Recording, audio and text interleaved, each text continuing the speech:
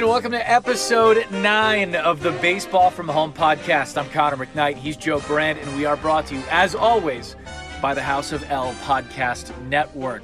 Cubs Sox, Sox Cubs this weekend. A ton of fun for fans on the south side, much less so for fans of the north siders, but a very fun conclusion to a 3-game series. We're going to get into both sides of town as we always do here on the Baseball from Home podcast. I've been covering baseball for radio stations in Chicago the last 10 years. Joe's been broadcasting minor league ball for the last 9. He covers the White Sox and Cubs for WGN Radio. You can find us both on Twitter. I'm at C1 McKnight. He is at Joe_Brand1. Joe, the rundown for the show is super easy. I mean, not to spoil everybody's fun here, but being two radio veterans, the pre-show meeting lasted about 9 seconds, and we were just like, all right, let's do Cubs Sox and see what happens, right? I mean, that's the show today. I was a little hesitant how a Cubs Sox series would look with no fans, and I even wondered that about the players too, because players have talked in the past how it'd be their first year in the Cubs Sox competition, and they'd say, yeah, there is a little bit difference with these games. You do feel a little bit more of an edge. But I know I've used this word a lot. That was vintage Cubs-Sox rivalry. I mean, there was nonstop trash talking. There was home runs galore. And I get it. That's what you're going to get when two teams are this good right now. But the game we saw on Sunday, I don't think we've seen a tight, intense Cubs-Sox game like that since maybe 2010 when Ted Lilly and I think Gavin Floyd were throwing dueling perfect games or dueling no-hitters. That, from start to finish, was a lot of fun. I was at that game. The Stanley Cup. Were you really? I was. I covered that game. The Stanley Cup was there as well, and everybody in the press box was way too obsessed with the Stanley Cup being there.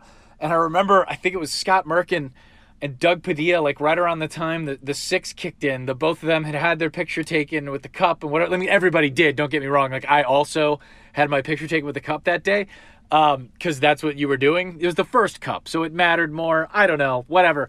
Anyway, the Six rolls around and everybody in the press box is like, oh, God, no one's got a hit yet? We need to do our job. And, it's before Twitter was a big deal, so nobody's on it. Speaking of Cubs-Sox series, Cubs-Sox Twitter was a knife fight all weekend long, which is exactly where you want it to be. It's just fantastic. We're going to get into all of it. You should know, though, that none of this would be possible without David Hochberg and all of the fine folks at Team Hochberg. They helped me put a roof over my head, not because they're roofers, but because they deal with mortgages. That's what they do, and they got me mine. My home search was ridiculous on my account, right? I didn't know what I was doing and had a lot of good people help me along the way. My realtor was fantastic, and Team Hochberg was amazing. I stepped through a bunch of different stuff and made all kinds of mistakes, but the entire way, Team Hochberg was like, don't worry, we got you. Anything you need, we're going to take care of it for you. You don't have to worry. Make fewer mistakes, but they didn't make a single one. That's why you should use them. Give them a call, 855-56-DAVID, or head to the website at 56david.com. Homeside Financial is an equal housing lender, NMLS 1124061. So, Sox win the series, so we need no coin flip for episode 9 of the Baseball from Home podcast. Let's start with the Sox, and let's go night by night, right? I'd like to go game 1, game 2, game 3, kind of through each team's respective portion of the pod. The White Sox, with the series win over the Cubs, are now 45.9-27, according to the crazy math of 2020. They had won 7 in a row leading into Sunday's game, but Friday nights was an old school beatdown of a guy who didn't have his quality stuff, but in the past, and believe me, I have covered these White Sox teams, in the past, that kind of guy, a crafty lefty who understands what he's got on a given night and maybe isn't making all of his pitches, still gets away with a couple of innings, keeps his team in it, and the White Sox hadn't pulled that game out in the last couple of years. They beat the hell out of Jon Lester and let everybody know that they had no problem doing it. That was, I feel weird. It's almost not worth talking about that game, except it is, right? I mean, that was that's just what you're supposed to do against a guy who doesn't have it. Well, that's what was so cool about Sunday's game, is because the drama just all built up all weekend, and it's not as a dramatic of a game without the background of what happened Friday and Saturday night. I mean, you think about it, the Sox leave this series still getting all of their runs on home runs. They just had more of them on Friday and Saturday than they did on Sunday. You're right, it wasn't Jon Lester's best outing. It was his worst of the year. And we know that the Sox just wallop on left-handed pitching, but I think the impressive thing is it's not like Lester was getting burned on bad pitches all the time. I mean, sure, he left a few hangers or meatballs up there, but this Sox offense is hitting different home runs on different pitches in different parts of the zone. They're using all parts of the field, and they're just once again showing how good they can be when they're all contributing. Somebody mentioned on Sunday's game about walking Jose Abreu. I think it was Jason Benetti. But he's like, the whole lineup is on fire right now. There's no point to do that because you're just shooting yourself in the foot then and giving an opportunity to give more RBIs for the guys after him. Everybody was on top of their game, especially Friday. Saturday, it took more of getting to the bullpen, but Friday night is what Sox fans have been waiting for, and they were ready to just feast on the buffet. Luis Robert whipped that ball like he's been doing it for years. You know, and I know if White Sox fans are going to look through all of the games against the Cubs, and really his whole season, he strikes out on some pitches. He strikes out on some pitches that are designed for him to get up and out of the strike zone primarily, and some breaking stuff too. But I don't know about you, Joe. The kid's 22, turned 23 a couple of weeks ago. He's never seen stuff like this. This is what I expect of a 22/23-year-old ball player. It doesn't worry me one bit. He doesn't seem to take any of that out into the outfield. He still takes fly balls away from Eloy Jimenez, which is a good thing. He still hits home runs. And he's still trying to beat out the back half of a double play if he ever puts it on the ground, which is incredibly rare. I have zero issues with the small flaws, I shouldn't say small, with the few but glaring flaws that exist in Luis Roberts' game right now. Zero problems with it. I think it's two things. It's number one, he set the bar so high for himself when he first came into the league, but he was able to adjust and take advantage of mistakes by pitchers at the beginning of the season. We're not wrong for saying that in the past. Now I just think maybe he's getting a little bit eager because that confidence rose so quickly when he first jumped into the league. You talk about him defensively. I really noticed it this weekend. There's just a difference when he catches the ball, and whether it's a difficult play or an easy one, he's got that whole glove right next to his chest type thing that Albert Almora does, where he knows he's in the perfect position for it. This whole weekend seemed like anytime the Cubs elevated a ball to center field, I didn't even have to see where it was going to go. Like, okay, yeah, I know Luis Robert has that one. I'm with you, but the problem is that might be more glaring for Sox fans is they've got a lot of players that can swing and miss and whiff a lot. So I think when Luis Robert goes into those tendencies, it's kind of highlighted a little bit more because he's supposed to be the above-all, be-all guy that doesn't have any holes or mistakes at the plate, but they're going to happen, especially for a rookie, like you said. The problem is a lot of the Sox hitters are like that, so it can get a little bit contagious, and maybe we did see that towards the end of Sunday's game.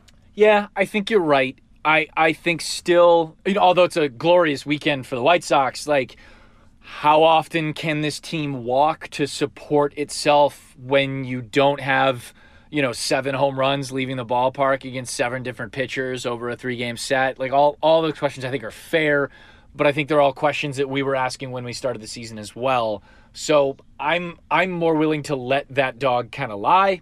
If we want to pick at it as the season goes, I think that's okay. And once the White Sox have their playoff draw, because I stated this before, like you and I both figured both of these teams were set for a playoff spot, what with 16 teams getting it.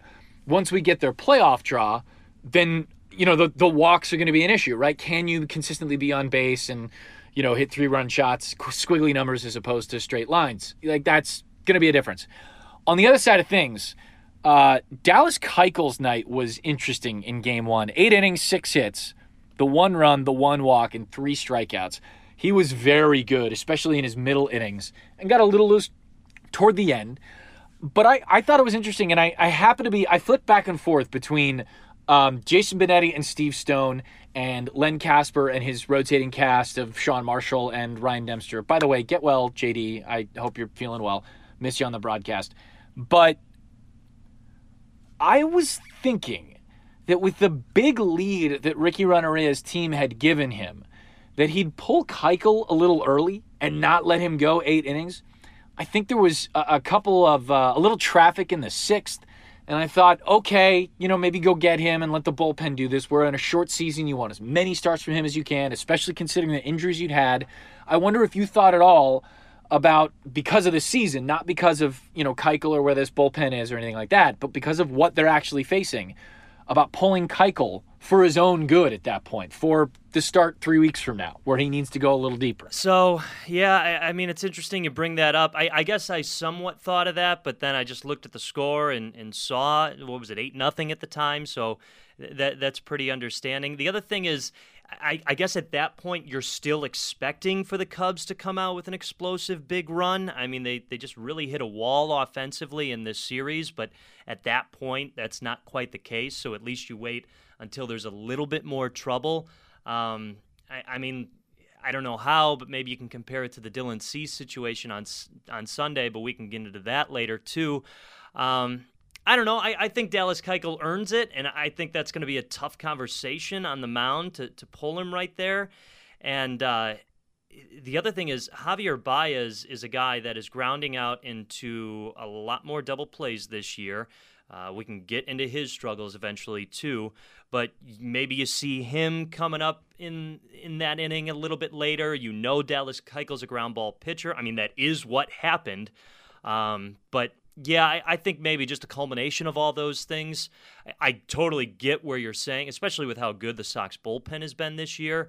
But yeah, I get what you're saying, but I think I would have kept Keuchel in there. I think that's fair. I mean, if he says he wants it, he gets it. He's been around long enough, and he wants to keep working. He can keep working. I just, I wondered about it, and me, Joe. Like I've been wanting managers to be far more aggressive. Not just Ricky, but like managers just all around baseball to be far more aggressive with their pitchers because of this season. I think that's smarter since we're hopefully playing 60 games.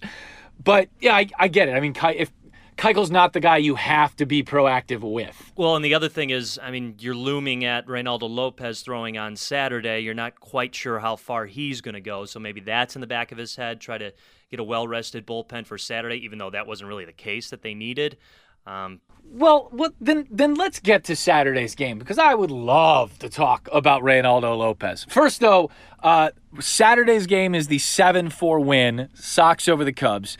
Luis Robert hits another shot, that one off Hendricks, which, man.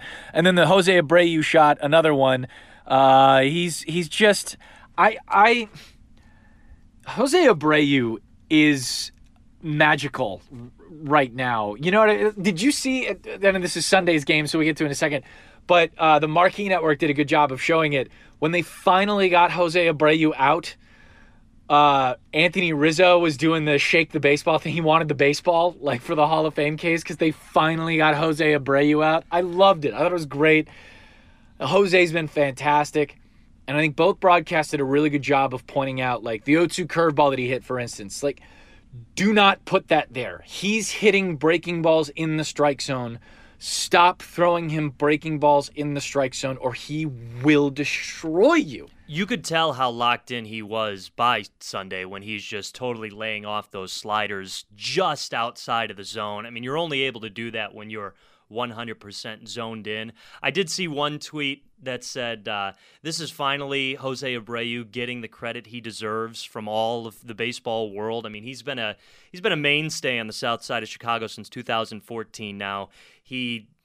The argument has to be addressed that he's been underappreciated because he's been so consistent, and he's a guy that, can be a leader in this clubhouse. But yeah, he was just on top of everything this entire weekend. And again, it's not just one pitch. It's not just one place in the zone. He was on top of everything. He was ready for everything.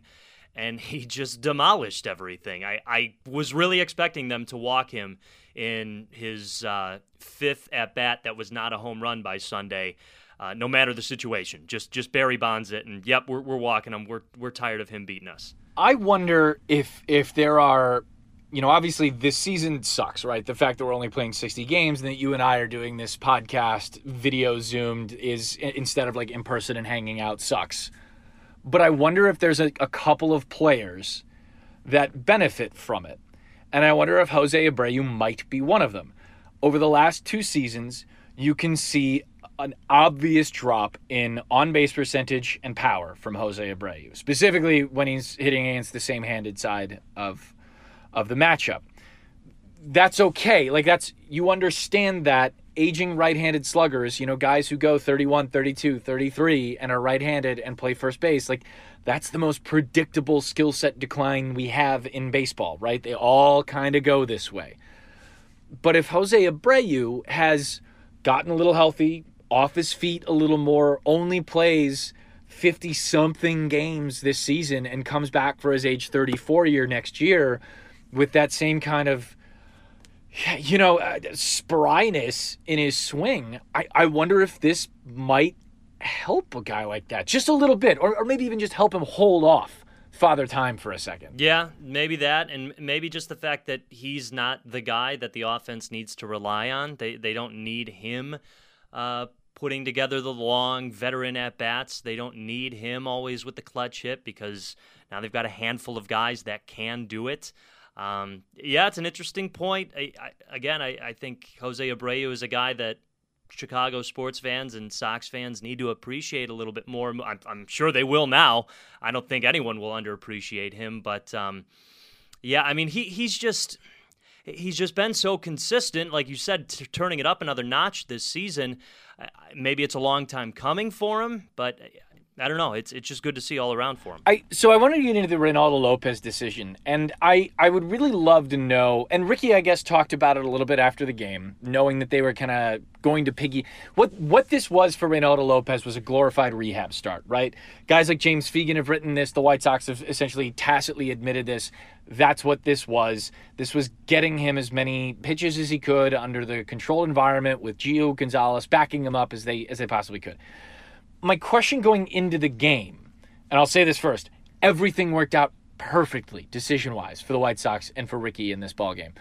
But going into the game, you've got the off day tomorrow, right, on Monday, then 2 against the Pirates, who just won back-to-back games for the first time in what feels like a decade, but this season. And then you have the off day again after you face the Pirates for just 2 games. You have some rested starters.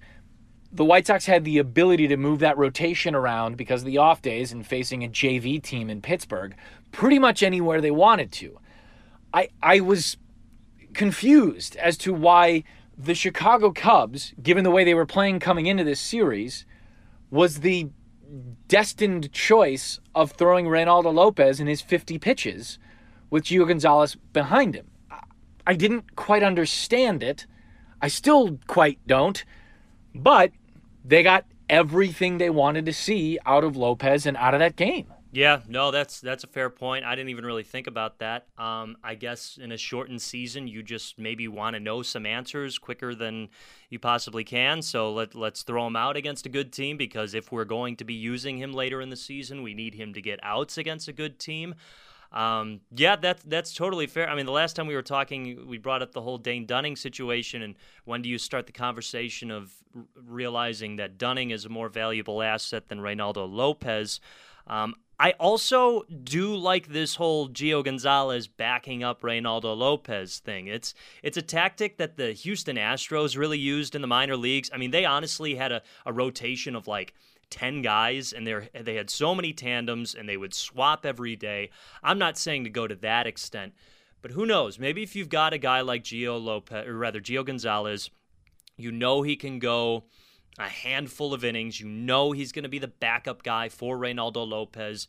If hits the fan, maybe that pumps in a little bit more confidence for Reynaldo Lopez as well, knowing that, hey, if I don't get past the second inning, it's not in the hands of the bullpen. It's to a veteran guy that knows how to eat innings and get things done.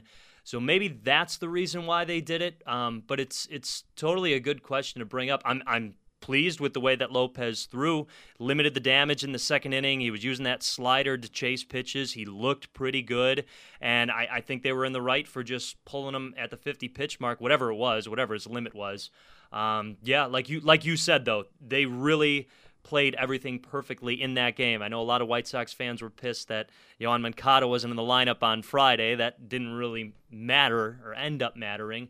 I know there were maybe some questions for Sunday's game too, but you're right. Saturday was pretty much all the right buttons. Yeah, and I don't even mind. Ricky goes out there to talk with Gio Gonzalez late in that game. I think it was the last hitter he faced. It was David Bodie in the 9 spot, and that's a manager leaving what is essentially a starting pitcher in to face the 9 hitter when he's got the lead. I'm okay with that. I'm fine with that move. I'm okay with that trust. Gio got away with a couple, not on that at bat in particular, but Gio got away with a couple, and so did Lopez, really. But let's get to Sunday's game. If Baseball from Home was the title of the show, and then all your textbooks are like Baseball from Home, a study in civil engineering or whatever, it would be Baseball from Home, Connor is a Dylan Cease apologist, we're sorry, right? I mean, just let's get that out of the way. That's where I'm at. I'll let you know when I come around or change my mind or whatever. But I'm not going to do it after Sunday's start. That was fine. There was on-the-job learning. He rolled a curveball to Kyle Schwarber when he was ahead in the count. Okay, Kyle Schwarber, the ever-loving hell out of it. Fine. I get that. That's a good outing. That's a get through some choppy water outing. You got the double play ball when he needed it. The breaking ball looked really good. The fastball's getting there, I think. And if he wants to put the changeup in the pocket every now and again, that's fine too. I am encouraged by that Dylan Cease start more than discouraged. Yeah, I'm definitely more of a fan of seeing the curveball from him more than that changeup. I thought the fastball was still an improvement today. I thought it was well placed. I think the biggest thing, though, is him getting out of that inning after the double error by Yoan Moncada. The moment that play at home was overturned, I thought there is no way that the Cubs are winning this game. The Sox have not only taken the momentum, they have stolen it. I was watching the NBC broadcast at the time, and they kept talking about doing the time codes, and I really would have liked to see that, but they never did. They could only show each replay in its individual form. And I was intrigued. I thought in real time he looked out. When we saw the replay, I didn't think there was conclusive evidence that he was safe, but I thought if you matched up the time codes, you would have gotten your answer, because there was one where you could see his foot on the plate, but you couldn't see where the glove was, and then vice versa on the camera behind home. So I was really hoping we'd see that. The other crazy thing is Jason and Steve totally jinxed the home plate umpire. He was having a great game, and the moment they said that, he was missing pitches in the zone. I thought he had a great call of that play at home we just talked about, but then, who knows what really happened. But heck, I guess the mistakes were even on both sides. Anyway, back to Dylan Cease. Yes, just a learning moment, like you said. There was some speculation about him taking the ball still in going against Schwarber in the 6th, but you're starting the inning against a struggling Javier Baez. Nobody's warming up at that point. Baez, swung at the first or second pitch to double? I know you got a well-rested bullpen, but, the dude is rolling, and let him just go with it and see what he can do against Schwarber. Like you said, Schwarber's going to run into a pitch every once in a while, but, that's another progressive start for Dylan Cease in my eyes. Yeah, and what are you going to do? You're going to have guys warming when he goes out there to start the inning against Baez and Schwarber? That's, Joe, you've seen it in the minor leagues. Guys start to get wonky when that happens. They need to have a little bit of trust laid out for them when they start innings at times. And, as much as Ricky gets, some crap for pitching decisions, and hell, I've given him some here on the pod, what he understands is when pitchers can have a little trust given to them. What they do with that is up to them, but he understands how to offer that to his starters. And I don't think that happens enough for a lot of rotations around baseball. Whether it has to happen in this day and age is another question, right? Because if you just do have that flamethrower coming out of the bullpen, use him. You don't have to teach that lesson. But I think the White Sox, given the way they're constructed and look like they want to be constructed for years going forward, are a team that does need to teach those kinds of lessons to big league starters as they come up in this business. I'm okay with erring on that side of things in that game, in that game in particular. And especially with Dylan Cease. I mean, how many times did we talk last year about even if Dylan Cease struggled last year, it was, the experience that he's getting. And even if there's one good thing of a bad outing, it's still a learning moment for Dylan Cease moving forward. I'm trying to find the stat right now. I'm hoping I find it soon, but I guess not. I thought his numbers when facing a lineup like the third time through, his success in the first inning will typically tell how good he is for the rest of the game. But this is a guy that was not only handling the Cubs offense, I mean, he was working out of jams. That double play wasn't the first one. So you don't want to steal away a dude's confidence, especially with the year that he's had right now. You don't want to mess with that. You want to keep that going, and especially in a series like this where I think the whole team is just feeling themselves. And until that final out was made, it was the Sox game, I felt. I thought so too. Even with as good as Yu Darvish looked, and he was just terrific all afternoon long, I did not expect at all, and it didn't look like those Cubs typically look, right? I mean, this looked like a series, and I know this is the Sox portion of the pod, but it matters. That Cubs dugout is a fun one. They're bouncing around all the time. They have all that kind of stuff going on. The Sox took that from them. They did. I mean, they just did. They ended that. And they were, once Schwarber hit the dinger, you could tell it was like a balloon popped in there. And everybody got to relax a little bit. And everybody kind of, thank God we have runs now. And they're not beating the hell out of us around the neck and shoulders anymore. This is great. Like you felt that happen. And it goes a long way, I think, for a young team like that, like the White Sox are, to go take care of business in a situation that maybe they shouldn't have. Maybe in other instances they shouldn't have. But they went in there and they earned 2 out of 3. And I really thought they had game 3 all afternoon long. Well, we talked, on a recent podcast about how the Cubs' jubilation in the dugout can probably be super annoying to the other team. And I think the Cubs probably got a taste of their own medicine because, yeah, it's funny when you're hitting home runs left and right and everyone's having a good time. It's a whole nother story when a dude homers in 4 straight at-bats. It just gets to that laughable, oh my God, look at this guy type feel. And I think the Cubs were probably just tail between their legs at that point.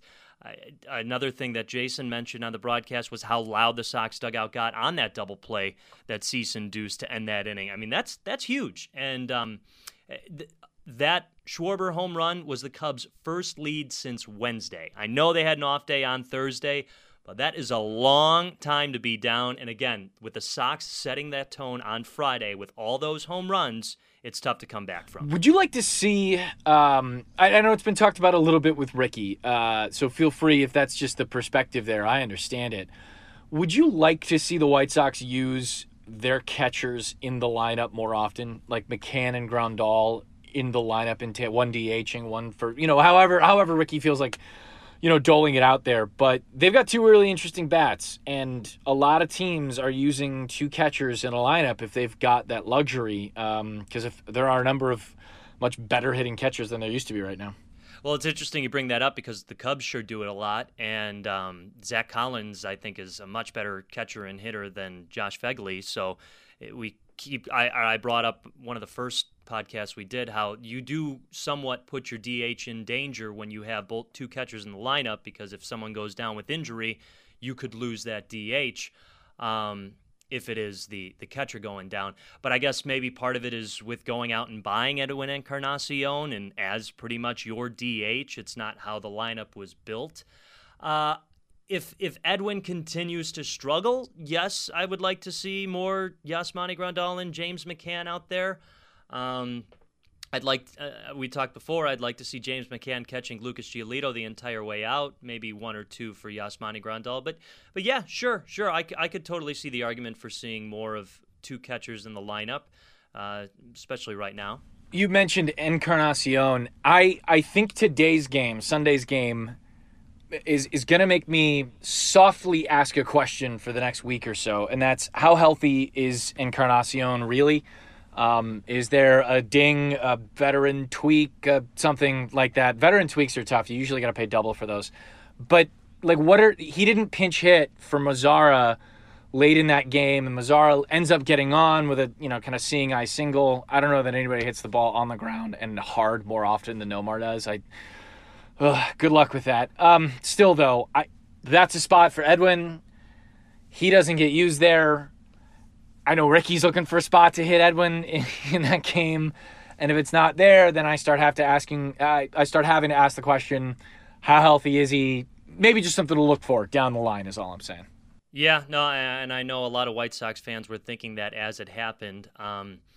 I don't think Nomar Mazara's at bat in the 7th inning by keeping Yu Darvish in the game for a few more pitches is what led to Ricky keeping him in the game rather than using Encarnacion. But I don't know, I guess I'd have to look at the splits.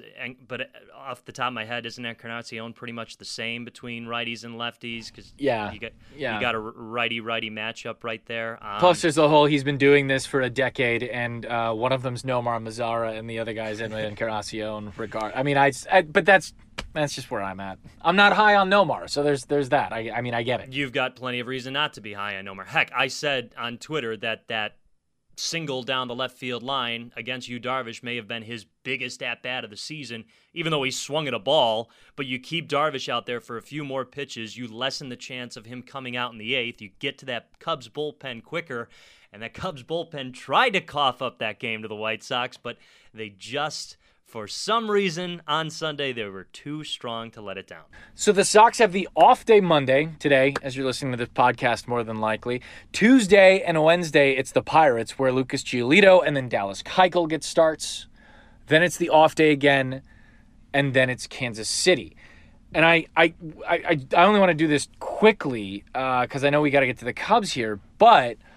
Dane Dunning gets another start against the Royals? Is that, I think that's where we set up, and that rotation goes to a tandem Reynaldo-Gio Gonzalez thing again? I'm totally fine with that action. Yeah, absolutely, for me too. Like I said, you use Lopez in that game against the Cubs to see how he can do in not only his comeback outing, but against a good team and a good offense, even though the White Sox didn't make the Cubs look very much like that this weekend.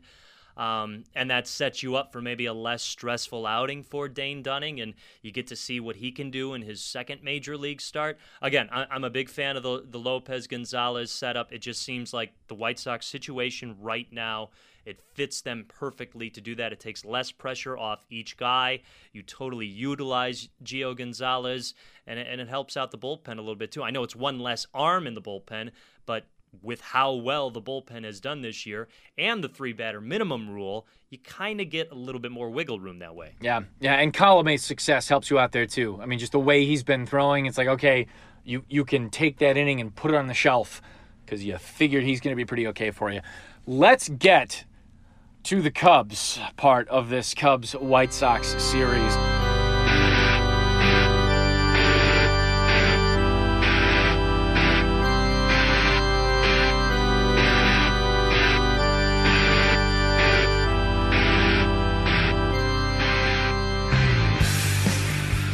And we go all the way back, hit the rewind button, to Friday night's game where John Lester was absolutely crushed by everyone.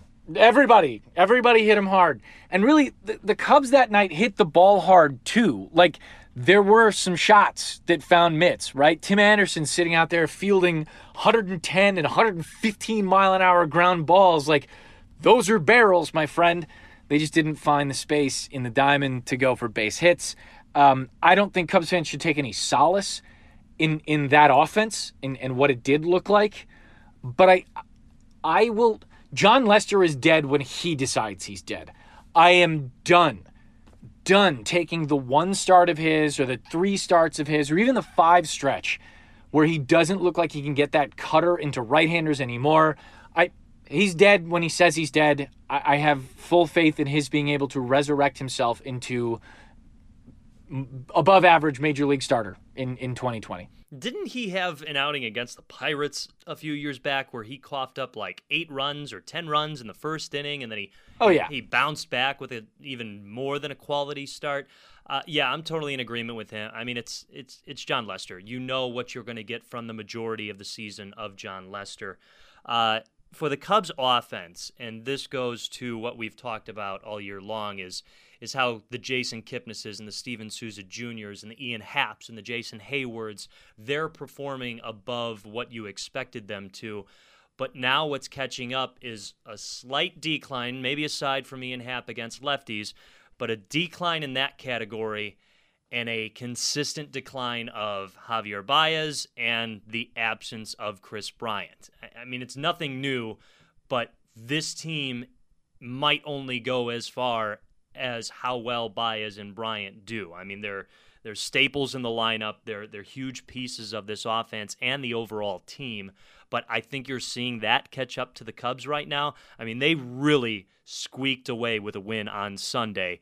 And as much as the bullpen nearly coughed it up, that's the reason why they didn't get swept in this series. I really wonder what this weekend would have felt like and looked like if Yu Darvish didn't pitch that well, and if Kyle Hendricks didn't. I know he didn't have a fantastic outing, but if it could have looked a lot worse this weekend. It really could have. No, it absolutely could have. And I suppose, you bring up a good point here, because while we wanted to go game by game, I don't know that we can talk about this. We shouldn't talk about this Cubs perspective part of the series without mentioning the Kris Bryant news.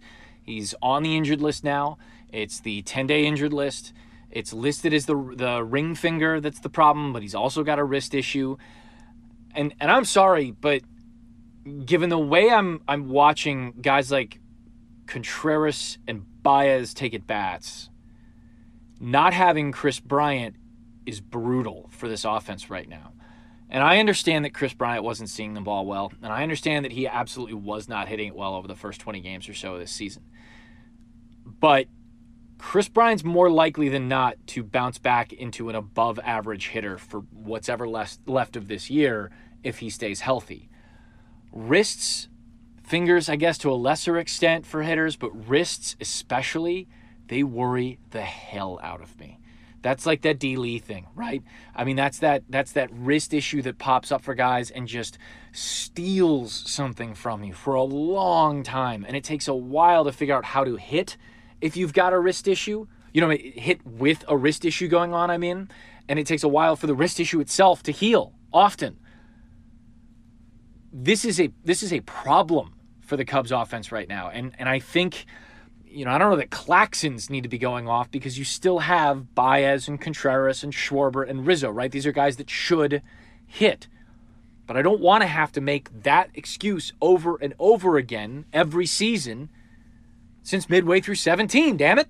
Well, okay. So, I mean, I guess the question I ask you then is, would you rather see a Kris Bryant at like 90% right now in this shortened season than watching the Cubs or allowing the Cubs to let him fully heal? I mean, I know it's not that cut and dry, but you know what I mean? To like totally become back to the healthy Kris Bryant that he can be. I mean, that's a tough line to walk because of his contract status, because of this season, but also because of the urgency of them needing a healthy and good Kris Bryant in the lineup. I think it's easy to mash up the Cubs in these 3 games because they looked kind of all a lot alike. Friday, not so much. I mean, I know Lester got shelled early, but the Cubs were down by a run until the 8th inning on Saturday, and Sunday was just nervousness from the first pitch until the last. But Javier Baez struggled immensely this weekend. Wilson Contreras played and batted mad this weekend.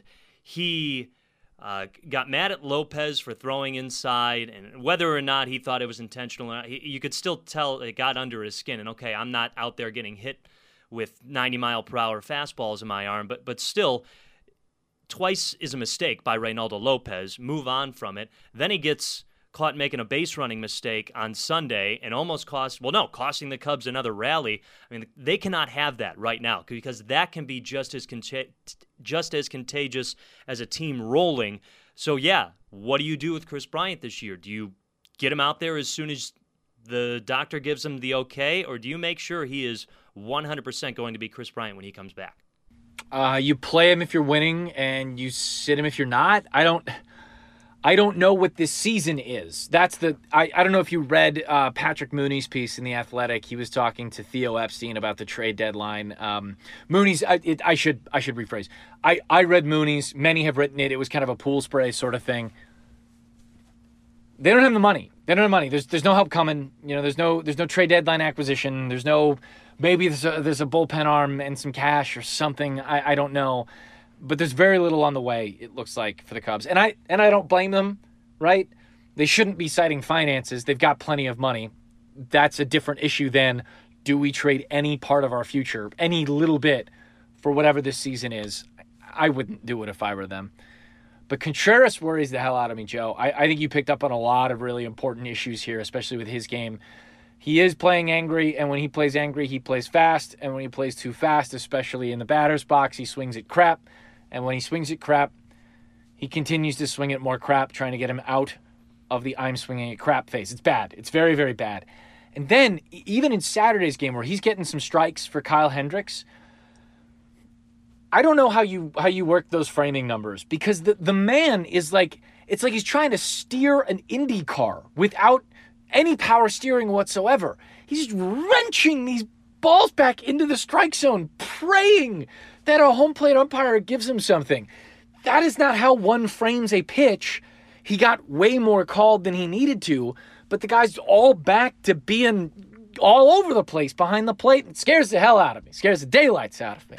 Yeah, it's definitely the best catchers are so good at it, because you're right. It's not just a wrist or hand thing. It's a whole body positioning thing, because it's not like, I don't know, if your arm is fully extended, you catch it and you move your hand back very quickly. That's not going to create the illusion of a strike. It's the way you position your body and be like, well, look at how could it be out of the zone if I'm looking totally this way? And it hides your hand more, so they can't see exactly where it was placed, or at least it's a harder view. If you can ever see it, oh man, AJ Pierzynski does it awesome on an intentional walk, back when they actually threw the balls in intentional walks. And he just does this thing where he catches it, he's standing, and he kind of drops his shoulder and then drops his elbow. And all of a sudden you're like, oh my gosh, that does kind of look like a strike. You know he's doing it sarcastically. Right. But the way he does it is just so pretty. And it's funny because it's also very AJ Pierzynski. But yeah, I don't like an angry Willson Contreras for all the points that you mentioned. Another one is, he loves to throw down to third base on pitches down in the dirt where the runner takes off and he thinks he's got a shot at getting him, and he really does not. You need a calm, cool, and collected Willson Contreras. And another thing of why he's able to not be so reckless while catching Kyle Hendricks and framing up those pitches is because he knows how Kyle Hendricks works. He's got a great read on those pitches, so that works to his advantage, but only so that they don't get crossed up. I mean, with what he's trying to do with framing up the pitches, he can be a little bit more liberal with it because he knows how Kyle's pitches work. So in Saturday's game, I watched the White Sox broadcast a little bit more than I watched the Cubs broadcast on Marquee. And I'm with Steve Stone on something about Kyle Hendricks that he noticed. I think Kyle ran into a little bit of an issue that Jose Quintana has run into at times. These guys are strike throwers, right? I mean, they're throwing strikes. They're coming after the strike zone. And the White Sox are more than happy to swing at anything close. I needed Kyle to work outside the strike zone a little bit more. Barring that, I would have liked to see more curveballs from him. That's what Steve Stone had kind of mentioned. That's something I'm on board with. I don't know that it's something I worry about as like a long-term issue for Kyle. I think it's maybe just something in that start where, pitch mix as this curveball really becomes like a primary offering, right? Like something you can go to, that it's not just his fastball, his two change, and the curveball. I think Kyle's fine. I don't worry about that particular start. I worry about the offense a lot more. And I don't worry about Yu Darvish at all, because on Sunday, Yu Darvish was magnificent. Absolutely magnificent. He got away with a couple of pitches, sure. But I thought what he got away with was because the slider started doing what it was doing in the fourth and the fifth and the sixth. My God. And I love watching Yu Darvish work with whoever's behind the plate, right? But in this instance, Contreras, realize that this pitch is working. This one of the 11 is working. Throw the hell out of it. Just keep throwing it. Loved it. Well, yeah, and that's the beauty of when you have that many pitches and you're an established major league pitcher, you're able to just kind of go down the line like, all right, this one works, so we'll use this today. You're right, though. It got better as the game got along. There were a few times he got away from a few mistakes. I forget exactly whom, but I think Luis Robert just missed on a slider that was hanging in the middle of the zone. But then by the end of it, by the seventh inning, I'm thinking in my head, if he gets out of this seventh, you really have to think about keeping him in the eighth, just because the Cubs bullpen is so shaky. The White Sox are already in their heads about this breaking pitch because they were a lot more chase happy on Sunday. I think mainly because it was a combination, because Darvish was pitching so well and because they were so locked in on Friday and Saturday. It's like, all right, yeah, we can swing it whatever, wherever, and it'll go out of the ballpark. And I think that's why Steve Stone probably mentioned the thing about Kyle Hendricks throwing it out of the zone and why that would have worked to his benefit a little bit more. But yes, Yu Darvish being able to do that shows me that either he's back to being Yu Darvish, and I know we've talked about this a lot this year and parts of last season too, but the way he's able to improve that pitch, roll with that pitch, whatever pitch it is, today it was the slider, shows me that he's got a lot more confidence in himself. I mean, heck, even the Abreu home run, he just kind of smiled and was like, man, that was a pretty good pitch. What am I supposed to do? And we see him on Twitter. I mean, we see his personality. He's a guy that can poke fun and probably make fun of himself every once in a while. So it's good to see him do that. But, this whole Cubs rotation is a lot different when he succeeds. So on episode 8, I mentioned that I started to see some things in Jeremy Jeffress' mechanics that led me to believe that things were going to get a little rougher going forward. I didn't see those things in Sunday's game. I wasn't seeing the same kind of issues and the same kind of pulling of the fastball. But I thought he got tight, right? I mean, I think the issues he had Sunday was just not trusting a breaking ball, made a couple of good pitches with the breaking ball, but didn't want to trust anything. I don't know that he and Wilson were on the same page, but it wasn't the same kind of thing that I saw coming into it. All that said, how did Craig Kimbrel look to you Sunday? I honestly don't know if I'm in the minority. I thought he looked pretty good. I thought his only bad at bat against was the Yasmani Grandal one. I think he pretty much approached the Jose Abreu at bat well. There were a few of those breaking pitches outside of the zone, but that last one that Abreu took, I mean, that is a very tough pitch to take, and he's only doing that because of how well and how locked in he is right now. I think I would have been okay with seeing Craig Kimbrel face one more batter. I mean, what was it, Jimenez at the time? I'm with you. It did seem pretty shaky with Jeffress. I know these guys are professional ball players, but that's the most intense game that the Cubs have played this season. Oh yeah. And I mean, it's just, again, it's the whole weekend building up to Sunday. I mean, that was just your atypical grade A entertainment Cubs-Sox rivalry. It was. That game was intense from start to finish. So I don't know if that adrenaline gets to him a little bit more. But I would have been okay with seeing Kimbrel a little bit later. And I know it's funny because David Ross basically did what I said he should do at the beginning of the year. But since Kimbrel's been on this little, 3-4 game streak now, we're definitely looking like he's improved mechanically, location-wise, pitch-wise. I think I would have been okay with Kimbrel for one more batter. But I mean, hey, David Ross got it right. I still think Jimenez got a pretty good swing on that last out to center field, and the Cubs nearly gave it away when David Bodie missed that pop fly in foul territory, but it worked. So, yes, good job, David Ross. Good setup. I wouldn't be surprised if Kimbrel gets the next 3-run save. You know, the widest margin that is available to a closer to actually record a save, like the clean ninth, up 7-4. I bet the next one of those is Kimbrel's. I bet the next tight game is still Jeffress at this point. Depending on, how you got to use Rowan Wick or whatever. But if we're just picking between the two guys, I think that's your option. And I'm weirdly fine with David Ross, like very comfortable with David Ross picking his guy, Wick, Kimbrel, Jeffress, for whatever situation late and tight in a ball game. I didn't think that I would start to feel that way about a brand new manager with no experience managing a bullpen. He's got a lot of help around him, right? He's got Mike Borzello, he's got Tommy Hotovy, he's got an entire pitching infrastructure that he's used and studied with really well to kind of figure this out. But my hat's off to him. He's managed a very tricky bullpen really well here over the first 27 games that the Cubs have played. I think that's something that Cubs fans should be really comfortable about, or really happy about, at least early on in his managerial tenure, right? Yeah, I honestly think only David Ross in this situation can do that, given his history with Craig Kimbrel, given that David Ross was a guy that recommended Kimbrel to the Cubs. I mean, it's not that hard to recommend one of the best closers in baseball at the time, but still.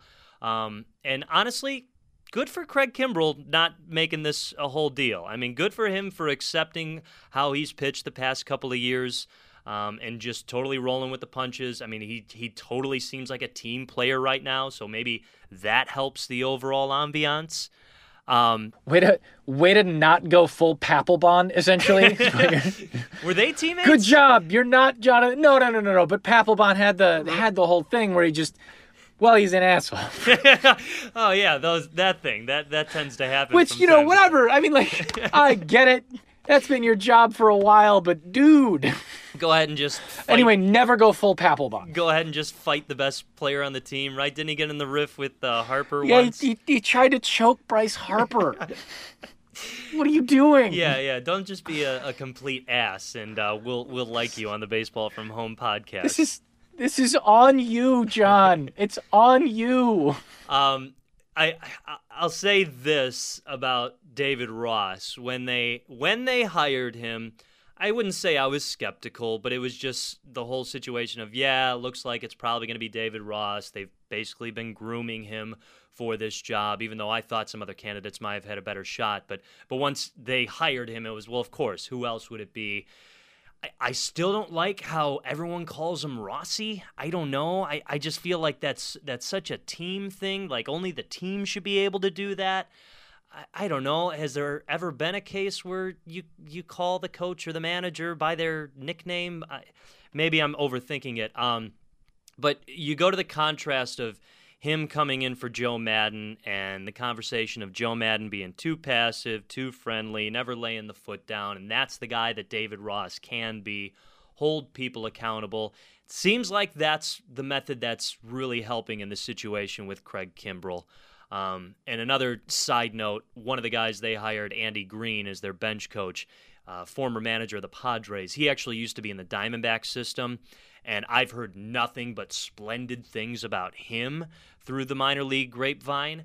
So I almost wonder if that hire, whoever's decision it was to be the balancer out of the situation with David Ross being the angry guy, not the angry guy, but the stern and authoritative figure, because I think one of the first things that David Ross said when being hired was, listen, I don't care if the team is disagreeing with me or against me on something, but I want them to collaborate as a team and come together as a team, and if they got to be against me, okay, but at least they're together. So I think that's a working method right now for the Cubs, for David Ross and Craig Kimbrel. So I think Rossi's team is in a little trouble here, right? I do think that they're... Did you call him Rossi just to spite me there?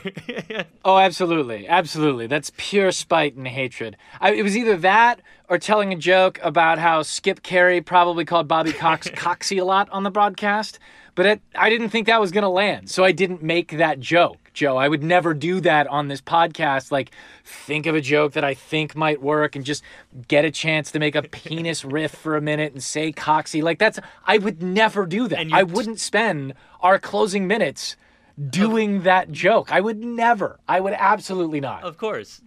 You're doing anything but that right now. We're editing all of this out, right? All of this is leaving it's not? Sure. It's not? We'll see. Maybe it'll make the director's cut. So the Cubs get the Tigers for 3 in a row in Detroit. Then they get the off day, and then they'll face the Cincinnati Reds. There is a scheduled doubleheader in that one on Saturday. Good, go get the Tigers, and I guess go get healthy, though they're a better team than I thought they would be at this point. Even though they have tailed off since the first 2 weeks of the season, they are still, in my opinion, a better team than I thought they would be. This Kris Bryant thing has to resolve itself and fast, but most importantly is Wilson Contreras has to get his head screwed on right. Javi Baez is going to do stuff like this, and we'll see where he bounces back to. Anthony Rizzo, I think, is going to be fine, right? He scratched his 0 for 15. Kyle Schwarber is going to be, I think, the Kyle Schwarber that Cubs fans thought they'd get more out of, but not quite. It's Wilson Contreras with Kris Bryant out that has to get his at-bats together, and that's got to happen starting Monday night. Somebody asked me this weekend, man, how much better are the White Sox and the Cubs right now? And I know that makes Sox fans glee and Cubs fans just grind their teeth. And, of course, I reply with the traditional, well, it's 3 games, man. It's like, yeah, but it's a shortened season. It's like that doesn't take away that you really can't compare 2 teams within 3 games. I get it, the severity of games mean more in a season and vying for a playoff, but that's still a small sample size in terms of a team being head-to-head. I think the White Sox are the hottest team in baseball right now. They're hitting the bejesus out of the baseball, and they're capable of continuing it. Obviously not every game, but they're capable of continuing on a majority of a run like this. The Cubs are only being exposed for how good they can be when their stars do not play well. Because before, it was the depth, it was the middle-tier guys, and maybe some of the guys you had no idea that they'd come through, pulling through, and that's why they were a good team. But right now, Bryant non-existent, Javi Baez, it's not only offensive. I mean, he's making defensive miscues. Saturday was awful. Or was it Friday? Yeah, it was Saturday. Bad. What, 2? Bad. Pretty much 2 errors. I mean, that's not him. Like, even if he's not hitting well, he's typically got the swagger and the Javi Baez magician and the magic glove. But that's not him. And, yes, I couldn't agree more with Wilson Contreras needing to fine-tune some things, too. Because if he's going to play that emotional, that can definitely work bad for the Cubs if it's in the negative way. That is episode 9 of the Baseball from Home podcast. It was a fun Cubs-Sox series. Sox came out way on top. Cubs had some things to worry about. You'll have another podcast. Episode 10 comes out Friday. No, we're going to change it. That's right. Special announcement. Because of the schedule and both teams being off Thursday, episode 10 of the Baseball from Home podcast will come out Thursday morning. We're going to record Wednesday night. The episode will come out Thursday morning because nobody wants to wait a day and not see any baseball and then listen to your podcast. So we're going to give you what you want when you want it. Episode 10 comes out Thursday morning. He's Joe. I'm Connor. We'll talk to you then.